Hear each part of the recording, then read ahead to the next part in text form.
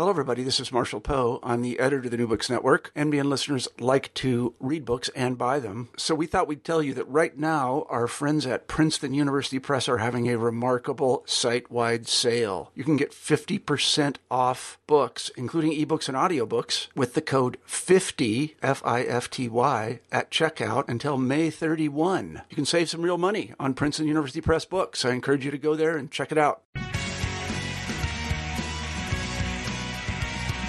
Welcome to the New Books in Political Science podcast. My name is Heath Brown, and today I'm going to be talking to George Hawley, who is the author of Making Sense of the Alt-Right. George's book is published this year by Columbia University Press, and I have the pleasure to talk to him today. George, how you doing? Very well, thank you. It's a busy day for you and must have been a busy last year finishing this book. Before we get to it, maybe you could tell us just a little bit about yourself. Sure. I am assistant professor of political science at the University of Alabama. I'm the author of 5 books. The most relevant, of course, to this conversation is my book, Making Sense of the Alt-Right, as well as its predecessor, Right-Wing Critics of American Conservatism, which dealt with a lot of the same issues. Yeah, it's such an interesting book. Usually, book titles are inconsequential to the success of a book and get very little attention. Your book, on the other hand, dives right into the controversy simply with the naming of the book. The Associated Press, for example, has gone so far as to recommend avoiding the term alt-right. So let's start right there, because it's exactly where you start your book, about the term here. When you use the term alt-right, what are you referring to? I should note I understand the AP guidelines and don't disagree with the general idea they're trying to push there. But when I refer to the alt-right, I am referring explicitly to the current manifestation of the white nationalist movement in the United States, and would never try to downplay the racial angle of the alt-right, even if some people are using it to try to hide or mask the real nature of the ideology. Yeah, and this is right at the beginning of your book, and you talk in a good deal of detail about terminology and naming, and I think that's much of what we're going to be talking about today because it's very important to the book. I'd like to walk through some of the history that you tell. It's a history I suspect most people don't know that well. Even if many know the terrible history of white nationalism and white supremacy, this specific history may be much less known, in some ways the purpose of your book. So how far back do you track the existence of the alt-right? Take us sort of back in history to where you start your narrative. I would describe the alt-right as a concept really being born around 2008, sort of as the Bush era was coming to a close. And there was a growing dissatisfaction with George W. Bush-style conservatism. And the idea alt-right or alternative right is often traced back to a speech given by a paleoconservative named Paul Gottfried. And when it was first introduced into the discussion, mostly through Richard Spencer, who I think can be named as the person who coined the term alt-right, it was a rather broad term that could apply to various kinds of ideologues. That is, if you were right-wing but rejected neoconservatism, to some extent, you could be called alt-right. So at its inception, I would say that alt-right applied obviously to white nationalists, but also to paleoconservatives, to certain libertarians, and other groups that have always sort of stood outside of mainstream conservatism. Now, this rather ecumenical use of the term came to an end really a couple of years later when Richard Spencer started his website alternativeright.com, which rather quickly became more explicitly racial than any of his previous ventures had been. And it's definitely been associated with white identity politics ever since, and mostly abandoned by people who were uncomfortable with those kinds of ideologies. I wonder if we could talk a little bit more about Richard Spencer. He plays a central role in the development of the alt-right, as you just note. Who is Richard Spencer? Where has he been? Where has he worked? And what has he done to advance the alt-right? Well, he's certainly not someone who is, hard to see in the media. He's got a rather remarkable footprint in national media over the past year or so. But looking back a little bit farther, after he abandoned academia in the early 2000s, he had been on track to get a PhD, but left that to spend some time in what I would call paleo-conservative circles. Wrote for the American Conservative back at a time where I think the American Conservative was a bit more explicitly paleo-conservative, and then left that venture to work at a place called Talkies Magazine, which was even farther to the right. And then after branching out on his own with AlternativeRight.com, started building kind of his own brand of white nationalism, white identity politics. And he really kind of exploded back into the scene in 2015 and 2016 as the term alt-right grew in popularity and became really permanently associated with him and his ideas. You subtitle one of the chapters, White Nationalism with a Smirk. And this issue of tone seems to matter a lot to understanding what the alt-right is and how it's distinguished from white nationalism and white supremacism. So tell us a bit more about this smirkiness of the alt-right and how this makes it different from other iterations of white nationalism. Sure. One thing I try to emphasize is that the alt-right is not a particularly novel movement when it comes to its ideas and ultimate ideology. Its intellectual background comes from sort of a mixture of traditional American white nationalism, as well as some ideas coming out of the European New Right.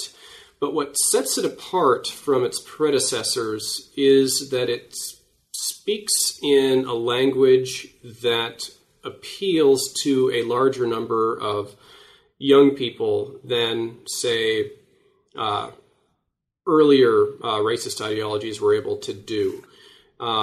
It really has mastered the art of internet trolling, has taken on a lot of the online cultural attributes of places like 4chan, presents its information in an ironic and sometimes humorous manner. All of these things make it very different from, say, earlier white supremacists like, William Pierce, or, groups like the Aryan Nations or skinhead gangs, or other groups that were quite upfront about presenting themselves as antisocial and violent and dangerous, and tended to attract people who had those characteristics.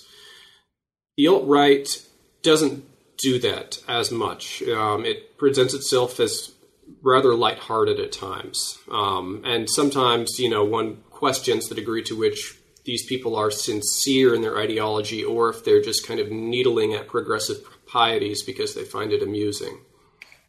Now, how strategic is this this iteration, and is this strategy, or is this sort of just an adjustment to the social media infused world that we live in now? Is there a way to think about, is this just sort of the world we live in, or has this been sort of thought out and strategically developed in any way, or some combination of the both? I think there's some combination of the two, but I do think that the way the alt-right projects itself culturally really did develop organically. That is, when the alt-right, or the term alt-right, started to see a new resurgence really around 2015. It wasn't because there was this, clever cabal of, ideologues who had worked out this long-term strategy. I think that a lot of the folks the younger folks who were coming into that movement were, in a way, speaking in their authentic, online voice.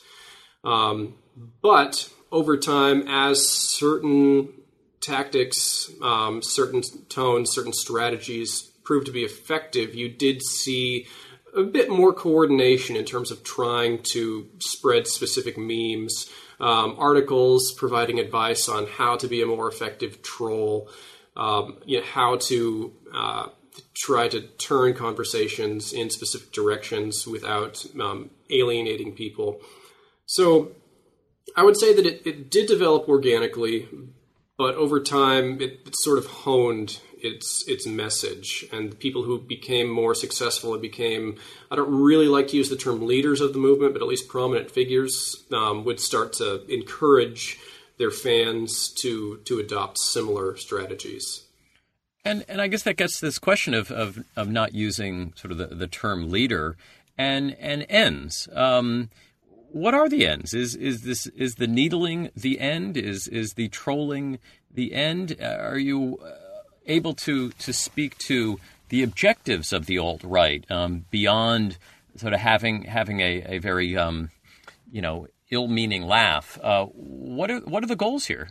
Well, I think that there is an element of the alt-right that really is just motivated by the desire for nihilistic trolling, that they like the ability that through social media they can directly reach out to prominent figures and send them into fits of rage, and that alone amuses them and makes the whole project worthwhile. But the real ideologues, the people who are making a go at this as what they do full time, they are definitely motivated by an extreme ideology. Their long-term goal, even when this isn't always made very explicit, does always seem to be the creation of a white ethno-state. That is, the creation of some new political entity with geographic boundaries that would expel all non-whites. That, I think, today, there's not even that many folks on the alt-right that would disagree with that characterization of their movement. Now, in Chapter 5, you present an analysis of Twitter data and produce an informative word cloud. Would you tell us a bit about what you did exactly and describe what one learns about the alt-right from this sort of word cloud that you developed? Oh, sure. I was just curious because around that time I realized that, the place where you could sort of watch the alt-right develop in real time was on Twitter. I just used a package that had been developed for the software R to download over a period of time many thousands of tweets, and then assembled them together after deleting all of common words like the and see what words most commonly popped up. And not surprisingly, a lot of profanity showed up, but also other aspects of the alt-right were made very clear. For example, the emphasis on white was a very common term. I think it was the most common term. And then after that was the name Trump, which shows sort of what the emphasis of the alt-right was in 2015, 2016.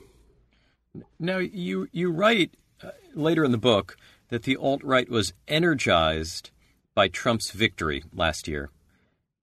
Could we also say that Trump was energized by the alt-right? How do you see the interactions between this movement or ideology that you describe and the actual manifestation of Donald Trump into the presidency? What are the connections that you found? Well, I go back and forth on this question as to whether or not the alt-right was actually helpful to Trump.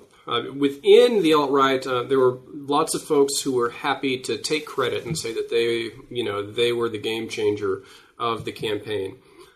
I'm not entirely sure that is true. I think that the alt-right may have played a role in alienating some people from Trump, and in the absence of the alt-right, he might have actually won more votes. That's obviously very difficult to prove at this point. But the campaign definitely was a huge boon to the alt-right itself. We need to remember that really at the start of 2015, the alt-right was this tiny marginal movement. And in fact, a lot of people didn't even like the term alt-right. But through sort of consistent trolling, mostly of journalists, but of other prominent figures, the alt-right was, in a sense, able to create this idea, or this meme, that the alt-right was this growing and powerful movement that was conquering the internet and that had some important connection to Trump once Trump arrived. But I don't think that was true, at least not at first. But by getting lots of airtime and lots of pixels and lots of discussion around the term alt-right, it, in a sense, became something of a self-fulfilling prophecy. That is, people were saying that the alt-right was this growing thing, and probably most of the people who read the articles denouncing the alt-right agreed that it was something that was bad.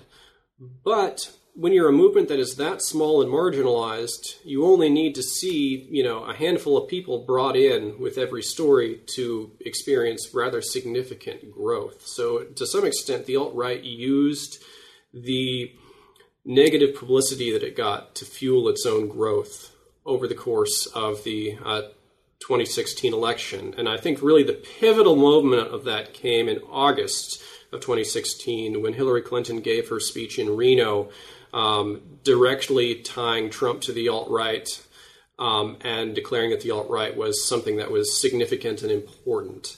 I think after that happened, there was no way the term was just going to kind of disappear back into obscurity, and really made sure that it was going to stick around as something that would be a topic of conversation.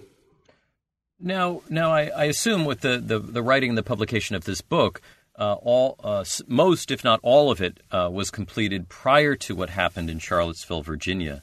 I wonder if what happened there has caused you to rethink anything in the book. Does this event and what happened next after it reemphasize the conclusions of the book or shift the conclusions of the book at all?